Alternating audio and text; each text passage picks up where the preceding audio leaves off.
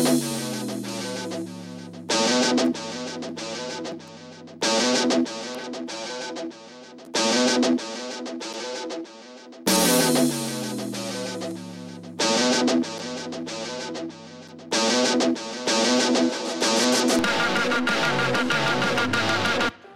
right, so I'm officially recording. This is the first time I've recorded things on Zoom. So welcome to the Inclusive Activist Podcast.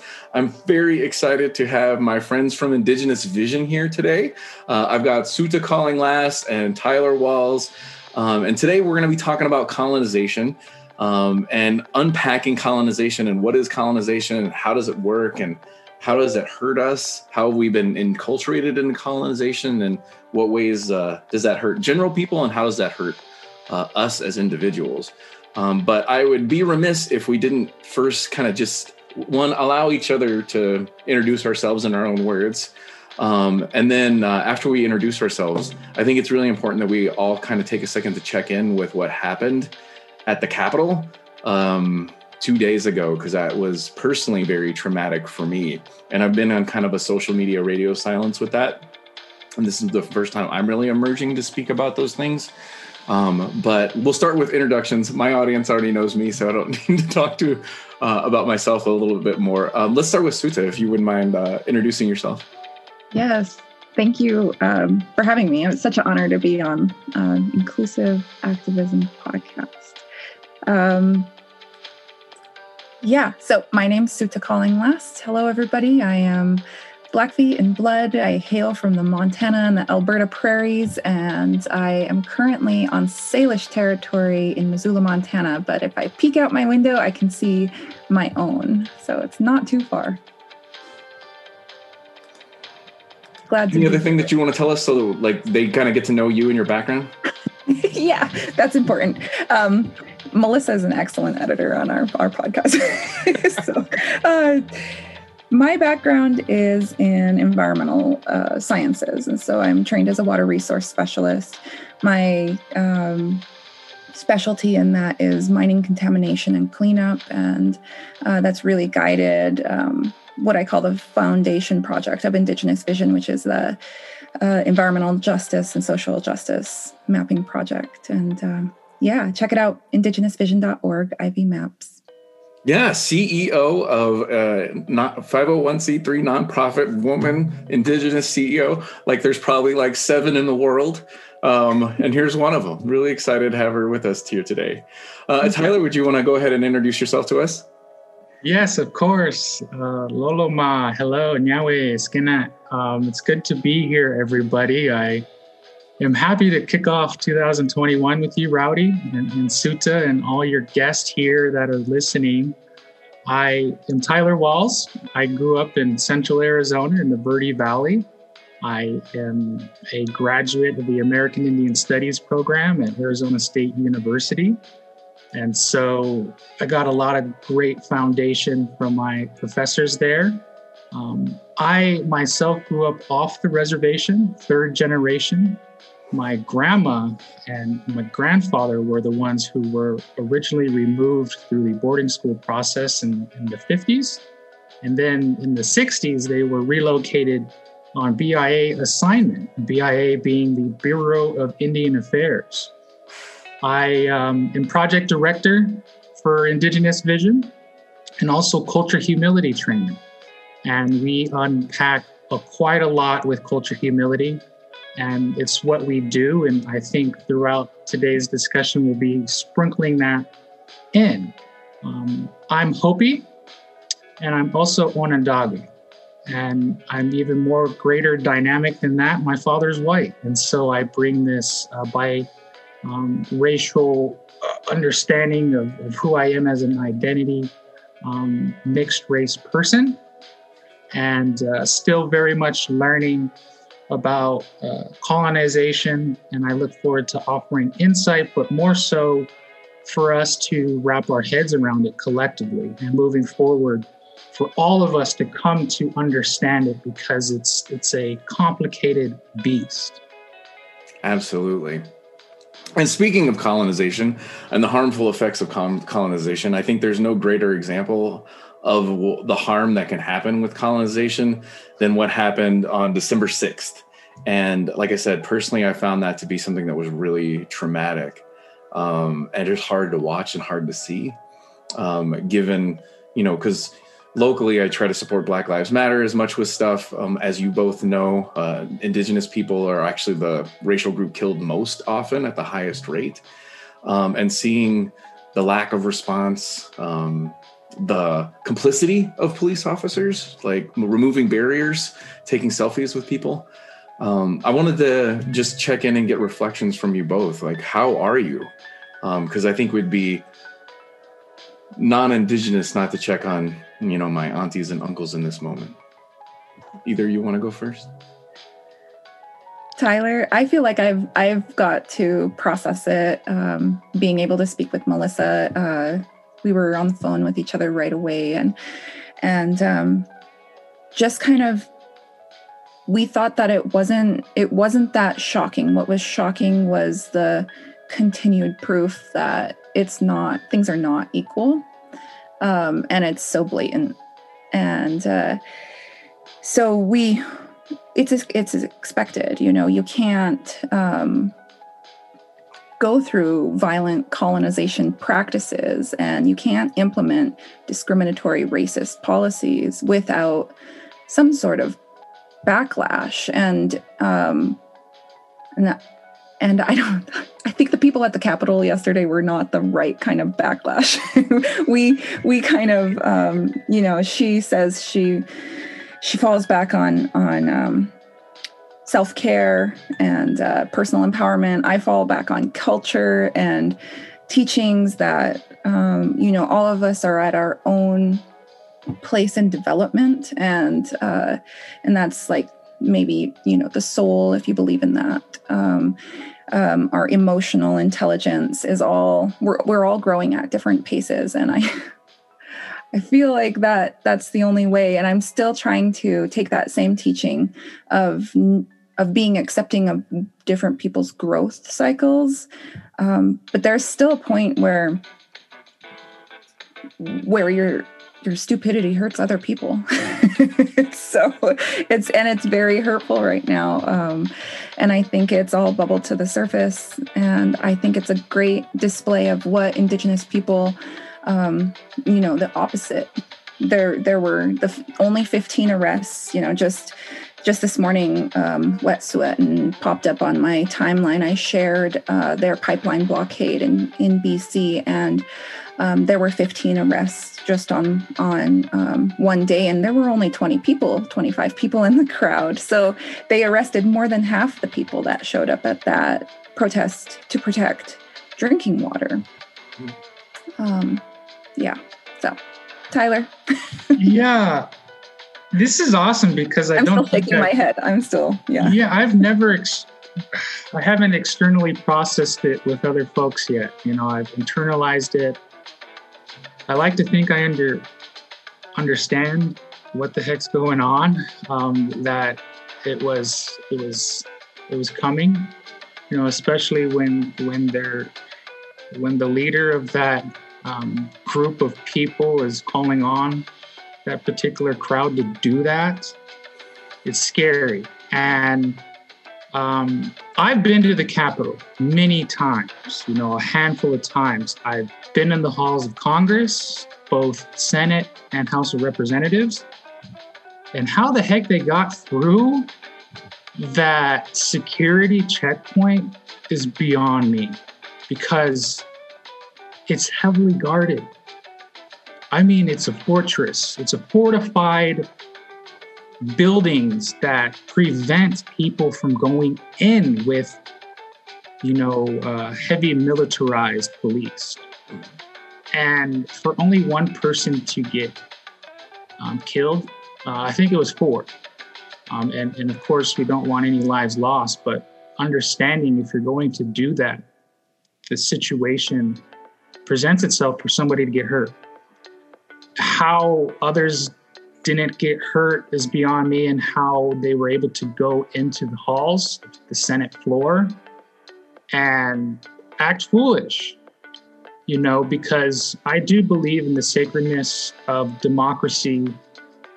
Being a Haudenosaunee Onondaga person, democracy is deeply rooted in the values of who I am individually, not just part of me as the nation of Onondaga, me so much as a descendant of the treaty ancestors who signed the 1794 Treaty of Ganandagan, right?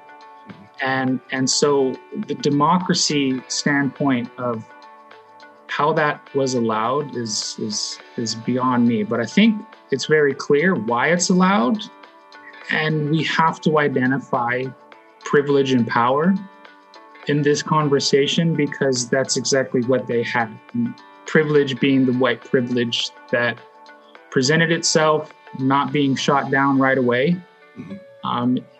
When we look at some of the indigenous protests and occupation movements, it's been heavily responded with militarized police and force.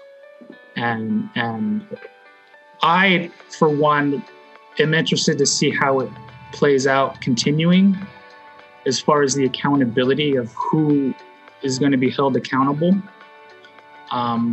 There's talks about invoking the 25th Amendment upon our president, which to me is wow, fascinating to see this all play out. It's scary. The scary part is seeing images of white supremacy. One image that I saved for my record for discussion points was the picture in front of the Capitol with the crowd. They put up they built a structure that symbolizes their movement, which was a noose, a rope hanging, which just frightens me, gives me chills throughout my body, knowing that that is the symbolization of what they want to portray.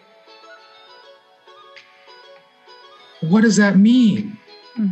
Historically, it's meant to kill Black people, right? And also indigenous people. Yeah, we were just talking about how every state, even Missoula, the town we're in right now, has right in the inception of the town, they hung 4 Salish natives. And so and then the Dakota 38, it's not, why would you choose a noose? Because I think it's fueled by hate. Yeah, that instance that Sutta is talking about that happened in the city of Missoula, we're researching it more. And Salish Kootenai College came out with a book highlighting this instance and what it involved. That it involved 4 natives being hung for the same crime that a group of white settlers committed. The same crime. 4 natives got hung, while the white settlers never were held responsible for the same crimes, right? And so someone gets free and someone gets hung. And we go back to that rushing of the Capitol. There's a reason why not that many people were gunned down. How is it? It blows my mind, guys, to think about how protecting water and protesting a pipeline, many states have already made laws that it's an act of domestic terrorism. It's in the books. You can be charged as a domestic terrorist. How is it not an act of domestic terrorism to hang up a Confederate flag in our symbol of treason? The one thing that we know is for sure anti-American is the Confederate flag, because it was built to be anti-American. I think what I felt I saw, it's funny because they have that "Don't Tread on Me" with the snake, they love that thing, right? I think I saw the beginning of the snake starting to eat its tail finally. In that, when they got in, it's not like all those people that went in know who's the Republicans and who's the Democrats, right? And when they broke in, I was like, oh my God, I hope Nancy Pelosi or AOC or Ilhan Omar get out, because I know if they get caught, they're going to get serially raped. They'll probably be tortured. They'll probably be killed. But I think what I don't know that some of the Republicans have processed is, if you're a Republican from Idaho, I don't know if they know who you are. Like, I think had they caught that person, they could have done the same things to them. And then you're like, well, like, they were in such a fervor. It didn't matter, because the same police officers that removed barriers to allow them in, they were getting beat up too. Like, I saw this ridiculous video of people in a hallway, and they're just pepper spraying each other back and forth. And there's this guy, and this one kind of made me laugh. He's like, are we gonna go? I can't even see what's going on, man. Are we gonna get in there? And I'm like, where are you going if you can't see where you're going anyway? And why are you in such a hurry to get there? But I don't know that they've really processed. They weren't just coming for the perceived, like, us. They were coming for anyone that was in the way. And this is the beginning of that circle of the snake eating its tail. And that's why I think it's such a great example of what colonization does. Like the examples that you've given with the gallows and the noose. But for me, it always has to turn at some point. And this is a movement fomented by a group of people to exploit that anger and hurt that finally began to turn on itself. Because the police officers that let them in, one of those officers died. Like one of the first person to die was a lady, QAnon Trump supporter lady from San Diego. She got shot and killed because she was one of the first people through. There was some collusion between police and these folks. And I've seen the video of it, and I'm not a big conspiracy person, but when I see the video evidence, I'm aware. But I think now police got to look at, like, well, they attacked us too. Like, what side are we on? Who are we supporting here? But I want to thank you for, like, checking in and being vulnerable and talking about some of that stuff. Yeah. Because I think that's how I saw it. It was like the beginning of colonization. So with that being said, since this is supposed to be about colonization, in your own words, and I'd like to hear from both of you, how do you describe colonization to others? Like, what is that? How does it work? And, like, if you were to give a synopsis of that idea to someone that's like, I don't get this and I don't understand what's the big deal. What is colonization? That is a great, complex, dynamic, explosive question that does need to get addressed, and we need to wrap our heads around this. I've been thinking about that, and it's unpackaging 500 years since Columbus was lost. And one thing I would say, Tyler, is it's before that. Because white people got colonized too. And, like, there's a notion that white people didn't go through a colonization process. Those folks got colonized just like everybody else. But I'll let you. Colonization in terms of geography, absolutely. Yeah. Geography of this North American continent in regards to European colonization started in 1492. Mm-hmm. Person, there's a great author, John Mohawk, who was a social studies person, and he studied the history of conquest, and he rooted it all the way back to the foundings of, the Greek and the mythical ages of that time, and the conquest of people, on conquest of people, and conquest of land, and conquest of bodies, and conquest of resources have been continuing for a very long time. And so when we look at colonization, we do have to look at it in very different dynamic ways. I present a perspective from my own lens, which is different from yours and Suta's. And that's the great thing about it is we then bundle our minds together to process what it means for all of us. Mm-hmm. But, genocide comes to mind. Mm-hmm. When we look at it in terms of indigenous lands here in America, disposition of land is a huge part of colonization when we look at it in the settling of the West, mm-hmm. of the Western states, of how colonization paved way for where we are today in Missoula, where we are today in the Phoenix Valley. And so that root history that got us here today is a bloody one. And it's a painful one. And people have suffered at the expense of others, and others being the United States government and the people in charge that benefit from the conquest of indigenous lands, the colonization of indigenous lands. And so, I'll stop there because I could just go on another 20-minute debriefer in my own. The longhouse conversation. Yeah. Yeah, we need months and months and months. That one's safe for the all-night smoke. So I think my idea of colonization was really influenced at a time in my life where I was deep into the study of water molecules, and I was looking into different decontamination methods. And so one of the ones I stumbled across that was like a state-of-the-art type pilot project type thing was the use of vibrant frequencies and vibration to separate water molecules from contamination.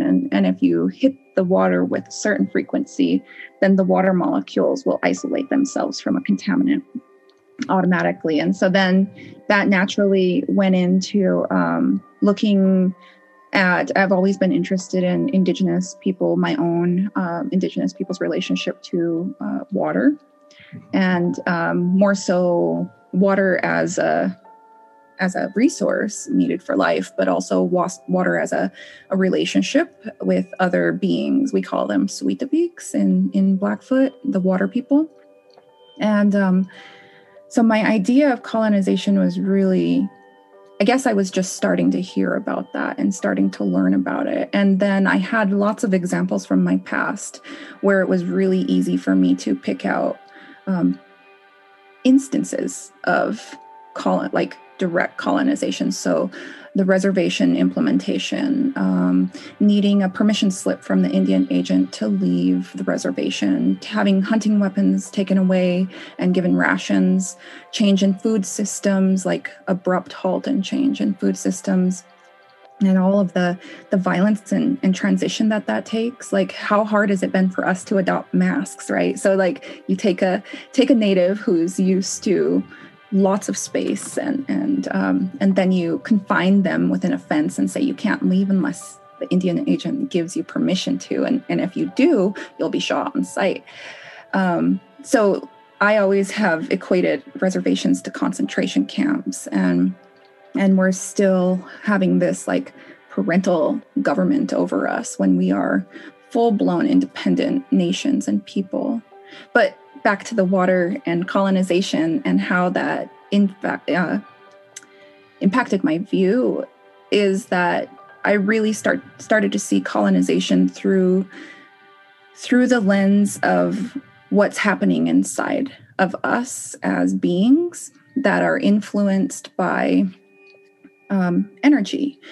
We're influenced by words. We're influenced by our environment. So in environmental health sciences, we know that the conditions and the quality of your environment, the zip code you live in, all of that has the ability to turn on genetic factors for you. So different genes are activated by your environmental conditions. So in this state of colonization, our body and our molecules are impacted by colonization, because what colonization brings with it is a hierarchical system that's held in place by violence and hoarding of resources. And so there's the haves and the have-nots, and it's kept in place by these scripts and these narratives that we learn. And so colonization is in those scripts that we try to disrupt and break in our cultural humility trainings. And that leads to the social transformation or the decolonization that we need, because what it does is it makes us critically think about the words we use to describe ourselves, the words other people are using to describe themselves, the words we use to describe our processes, the energy imbued in those terms. Is it a resistance? Are we working for something? Is it colonization? Is it decolonization? Or are we indigenizing? So it's really more so what my water research has taught me is that colonization is a form of violence that is just like water. It has a solid, a liquid, and a gas, and those all impact us in different ways. And so colonization in terms of policy making and terminology and the way we treat other people who are less educated in a lower, less economically abundant, different classes, like all of that is violence that we keep in place with the terminology that we have in place right now. And everything down to the water molecules in our body are impacted by it. That's a really long answer. I have a whole hour presentation on it. If I can, Rowdy, I want to bounce off of what she said, because that was great. I really enjoyed that small breakdown, Sutta. You made me think of how we could go about breaking down colonization even further. And it's about narrative and what we've been fed, perspective, because if you ask a native, colonization is horrible, bad, because we've experienced it on the short end of the stick, so to speak. But those that have benefited from colonization and have been fed a narrative of it being a beautiful, enlightened, romanticized thing, and to put it in even legal perspective, it was justified through manifestation in the doctrine of discovery, which I call doctrine of domination.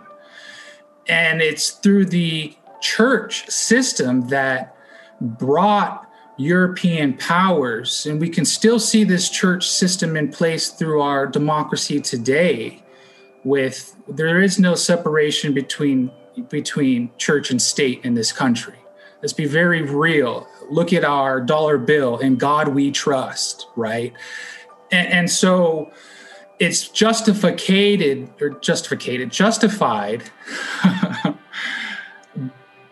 through the actions of manifest destiny that it was God-given right to colonize unchristian lands across the world, not just here in the Americas. And one of the greatest colonizers, and so here we are now having the need to break down the difference between colonizer versus colonized.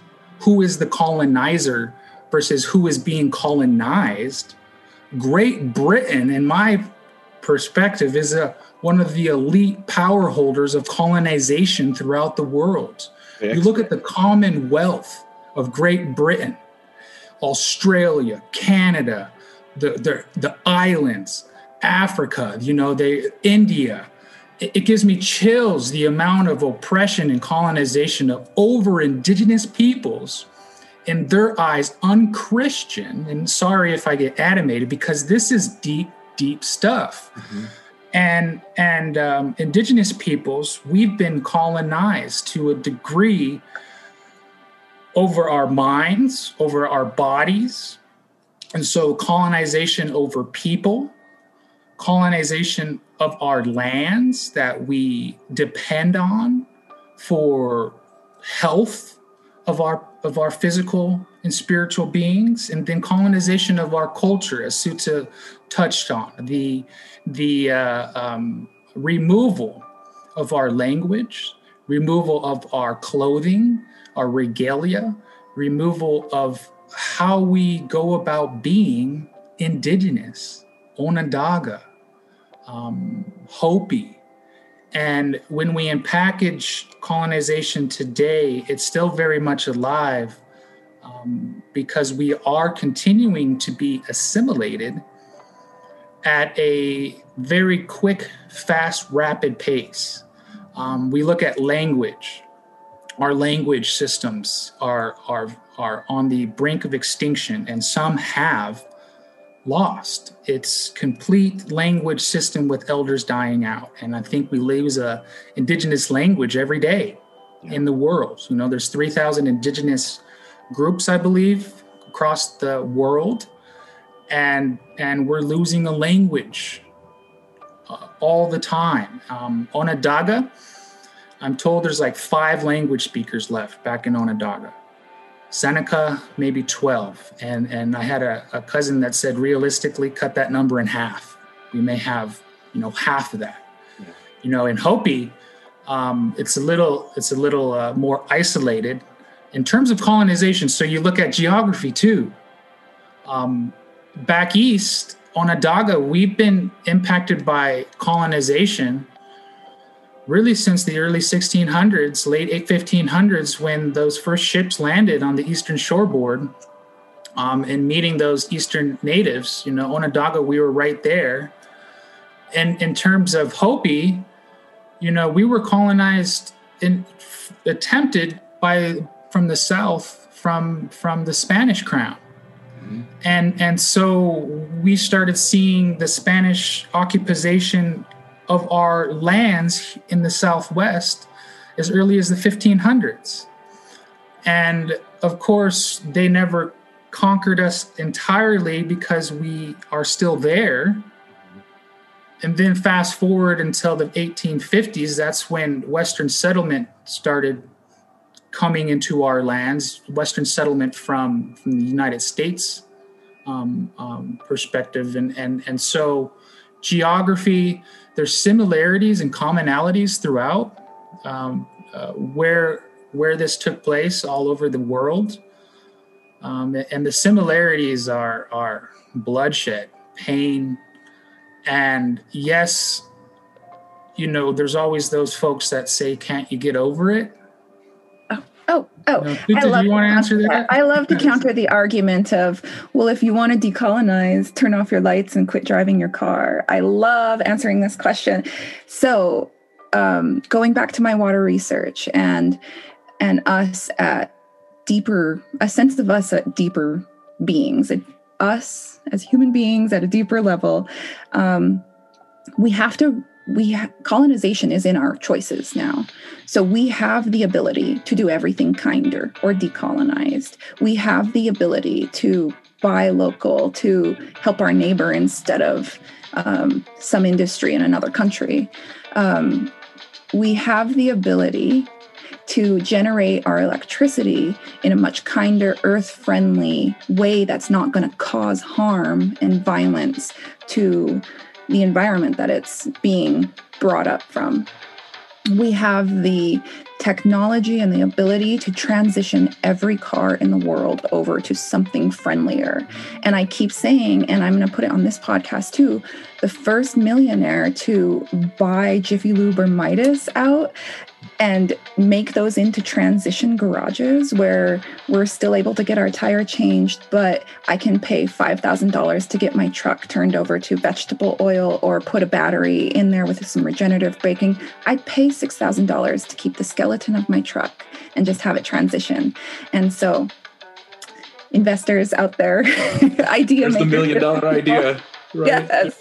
Please make a transition garage at the scale that that's reachable and accessible for the everyday person when they need to buy a new vehicle, that we are transitioning to less violent, kinder ways to be, which are inherently decolonized activities, I think. So it's just being kind. To synthesize kind of what I've heard from you, because I've been thinking about this for a long time too, and I find the more you can distill something down to an essence, the better it's understood. And so when I try to describe colonization, it's violence, and violence, to really describe violence, it's harm. spiritual harm, emotional harm, physical harm, bodily harm, right? It's all that harm. It's marginalization, right? It's the idea that I'm better than anything else. That's a big key component of colonization. And then the last one is exploitation, right? It's I'm better, I can use, I can take, I can exploit. And I think that's why indigenous folks have always done water better, because water had a sentience. Water was a being.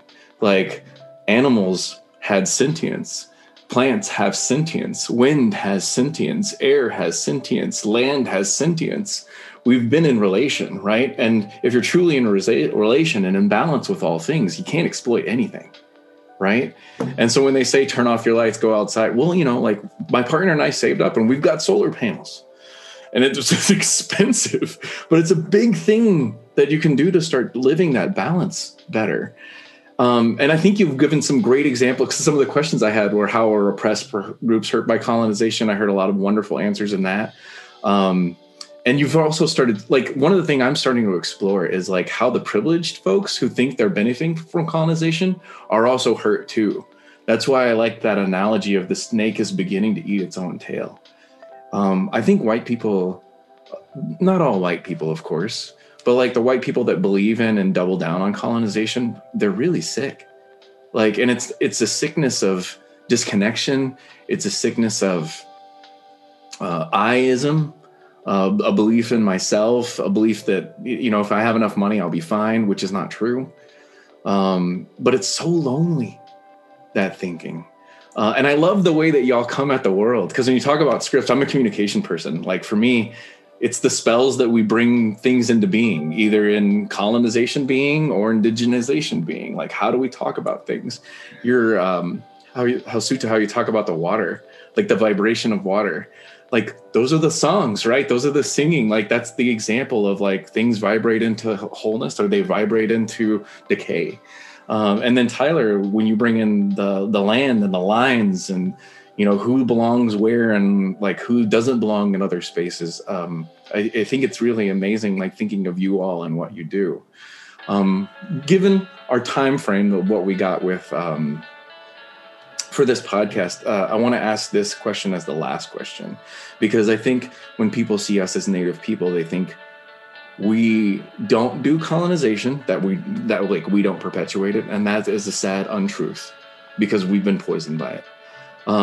So I want to hear about how you've been poisoned, like hurt, but then also where is a space where you're attempting to stop your perpetuation of your colonization scripts that you've been written with. And I know that's a hard question to ask, and if you need me to go first so you have some time to think, I'd be willing to. It's a hard question, but I feel like colonization has hurt me the most in talking about my crystals, my molecules, and the crystalline structures that they can make or not make. I've been hurt by words. They say sticks and stones may break your bones, but words will never hurt. But words carry energy, and they can alter the way your water molecules in your body sit, and that affects you as an individual to your very core, I think. And so I've been called a SQUA squaw. You could beep that out, please. I'm trying to create a trend of beeping it out, but I've been hurt by being called those words and then having to defend myself against that word, as if my experience is not justified enough in my feelings. And the way I've responded is I don't want to be victimized by it. And so everything I do is like a form of self-defense, essentially. We've got actual self-defense. So one of our programs that we help communities with is missing murdered Indigenous women and a self-defense instructor. And if you need an agenda and facilitation materials, we send it to you for free. And then we also try to help the community pay for the instructor. And so literal self-defense. And then then more of like emotional self-defense. And I think cultural humility, the more I learn from the people who participate, it just helps my own emotional maturity level and my ability to handle things and know that they are happening everywhere, which drives me and fuels me more for doing like the injustice map and creating a picture, a national picture of what's going on and the extent of how bad it is and where it's bad at. And so I tend to not stay in the victim position very long when I've been oppressed. And I tend to move into an action, which is funneled through my organization in literal self-defense, cultural humility, emotional self-defense, even with my fellow Indigenous Organizers Coalition here in Montana, we're going to be talking about like surveillance and online self-defense. And so, the best way to be prepared for anything, any risk out there or any potential oppression is to be prepared for it and be emotionally ready. And for me, I'm ready to defend myself physically if I have to. And it all, the cool thing is that it all takes situational awareness, whether it's something physical that's happening or just words being exchanged in a workplace. Like it's all situational awareness and our ability to key in on that and then help our friends through it ourselves. Yeah, I think when you talk about like sexual assault prevention, I think Tyler, like in the future, someday, we need to look at what can we do to teach men how to not do these things first and foremost, right? Because like to ask women to defend themselves doesn't really look at where the problem is. The problem is with men because 99.87% of all violence happens men to other human. And so I think if we could do men's rape prevention, this is the thing that's really like deeply needed too. Tyler, how about you? Like, how are you affected? And then how do you also perpetuate colonial thinking sometimes too? Yeah, impacted, I'm affected. Being a man, I deal admittedly with anger. I struggle with anger. And I bless Sutta for helping me work through that because I wasn't shown a really good avenue to be a polite, kind man. And I think that has to do with the intergenerational trauma that is trickled down through the colonization of our bodies. Because we were healthy men at one point. We had healthy minds, we had healthy bodies, we were healthy people. Yeah, we weren't a perfect society as Indigenous nations prior to colonization. We had our own issues, but we understood behavioral health very well in regards to psychology. And we had unbelievable Indigenous medicine and scientists that understood the complexities of mind, body, and spirit. Some of the things that scientists are barely learning today, we knew this. But through the process of 500 years of colonization here in the Americas, we've lost a lot. We lost a lot of that knowledge. We lost a lot of that understanding to be healthy, to take care of ourselves, to self-care. We lost disconnection, or we've disconnected ourselves to our communities. And it was planned. It's not necessarily our fault. So don't blame yourself for being disconnected from your community if you are a native that doesn't know your history in regards to your relations. Because of the federal Indian policies that still play out today in 2021, the policies are meant to assimilate us into this melting pot of America and really disappear any indigenousness that we hold on to. You look at the boarding school process, it was meant to strip us from anything there was to be in regards to being Indian. And I wanted to touch on your synthesis of our colonization, what we offered, Rowdy, and you said violence and harm. I would add in there the roots of colonization are racist at very best. They're racist ideologies of superiority over another people. Mm-hmm.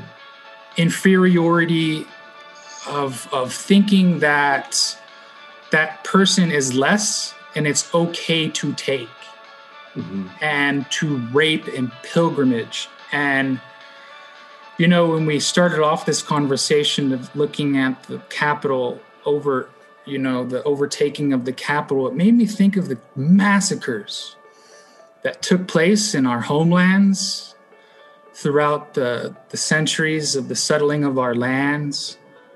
You know, we've had massacre after massacre, and I come from a survivor of a grandmother who survived the Clinton-Sullivan massacre of 1779 that was ordered by George Washington himself. Sutta comes from culture that had its own Baker massacres. You know, they're known as the Marias massacres, and the different massacres that took place in the Southwest. We have Yavapai massacres that really just did harmful, damaging things to us and are perpetuated intergenerational because of the unawareness that it even took place. Even us as Native people don't know that this took place because we're not taught it. And so when we think about how we're perpetuating this as people, well, we're not talking about it. And silency is a killer. Complacency is a killer. And so it made me think, like, you never go into colonization through your K through 12 curriculum. It's seen as Western settlement. It's not seen as colonization. You know, you don't learn about colonization as a young adolescent person. You know, it takes additional education and reading. And some of the most powerful professors that taught me and elders, but also some of the great writers of the day, you know, have passed on this message that education is power. And so we need to be educated. I think there's a saying, you know, out there, the government is scared of an educated Indian, you know, and they better be, because it's our right to become educated as best as we can. I think if you look at some of the intergenerational situations where elders knew that we had to become educated within this Western society, white society, but there's also that understanding that we need to return that knowledge and to help benefit our communities that have been faced with obstacles that are beyond imagination because of this new forced lifestyle that we have to live. And we can't get over this that quickly. Why? Because we look at our grandparents. My grandma is still alive today. I'm very blessed. She's 82 years old, and she comes from an era of 1939. You know, and she tells me her stories of being 5 years old, remembering her grandma who survived Carlisle Indian School, right? And so it's not that far removed. And Sutta, you can piggyback off this one, because Blackfeet, you guys were pretty free. You know, you guys were pretty, you know, badass on the plains up until the late 1800s. And so the colonization in Blackfeet is just over 100 years removed from reservation settlement and reservation beginnings. So, real quick, I want to hop in just because we're coming close to the end of our colonization podcast here. But I also wanted to self-disclose, for me, how I still practice my colonial thinking is in my practice of whiteness. People like to listen to me because I do whiteness really well. And whiteness is colonial thinking, and it's respectability politics, and it's looking a certain way and sounding a certain way and talking a certain way. And it's hard because like I'm rewarded in society for my performance of whiteness, which is also the great pain of my life, in that I'm one of those Native folks that never had a connection to their people, right? You know, like I've learned about indigeneity through pan-Indianism and also study of indigenous people across the world. But I think what's nice about my pain is everybody, I think like Native people of North America are blessed in that they have such close connections to their peoplehood and their identities. Like I think of the Maori people in New Zealand, they still have those systems. I think of the Aboriginal people in Australia, there's some of the few folks that still have some of those connections. But the pain is we're disconnected from our indigeneity. And I think white people want to be Indian so bad because they've lost their connection to their own indigeneity. And I'm like, Gaelic people, Gallic people, those were the indigenous Druidic people that had those things. Like, go research those folks. Don't be Indian. You can't be Indian. Like, go be you, like, and the people that you once came from. But that's why I wanted to have you here, because you're Indigenous Vision, and this is kind of like what you're hoping to bring to the world. So I'd like to get from you like contact information, like how could they follow you, both your podcast, your 501c3, and connect and help with some of those things. Thank you so much, Rowdy. Please follow us on Facebook at Indigenous Vision, on Instagram at Hello Ivy Music, on SoundCloud /Indigenous Vision. Our website is indigenousvision.org. You can forward any questions, embarrassing questions. I answer all questions. I love them. For my Ask an Indian podcast at info@indigenousvision.org. No question is a silly question. If it is, I'll laugh. Thank you. But Rowdy, you said something that I wanted to follow up on, and I'm losing it. So okay, we'll save it for another one. Okay. Maybe you'll get something. I have a quick closing too. Rowdy and Suti may think one of the things that we could all do, and what we offer at Indigenous Vision is cultural humility trainings. Our next one is January 26th. Please sign up. It's in the afternoon from 2 to 4. You can learn more at indigenousvision.org. And through culture humility, we're able to move towards a path of equity and social transformation. And a lot of it is unpacking what we just discussed. And so please follow us. Another cool podcast that Suta and Melissa will be doing here shortly is piggybacking what you just said, Rowdy. The topic is going to be plastic Indianism. And how there's a lot of people playing Indian and the damaging aspects of playing Indian. And so please tune in to Melissa and Suta. They're going to have a good old time identifying the harmful yet humoristic aspects of this. Well, and don't worry, because this is just podcast 1 of 2, right? This was really the problem. And we're going to dive into indigeneity, indigenization into our next podcast. But I only upload like a certain amount of time at a time because I think like people can digest those in that way.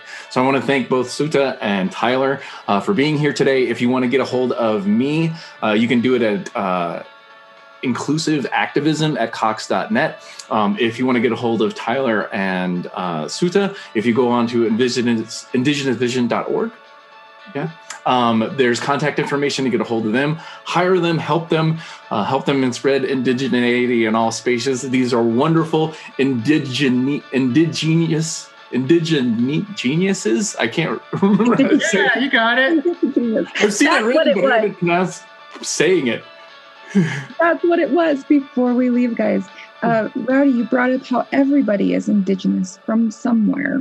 Mm-hmm. And my water research was so amazing when I got into the European pagan cultures before they were stomped out by colonization. And so every culture, Scottish, Irish, there's so many, like, I swear indigenous people had to have known each other because we have the same water spirits. How do we have the same water spirits around the world?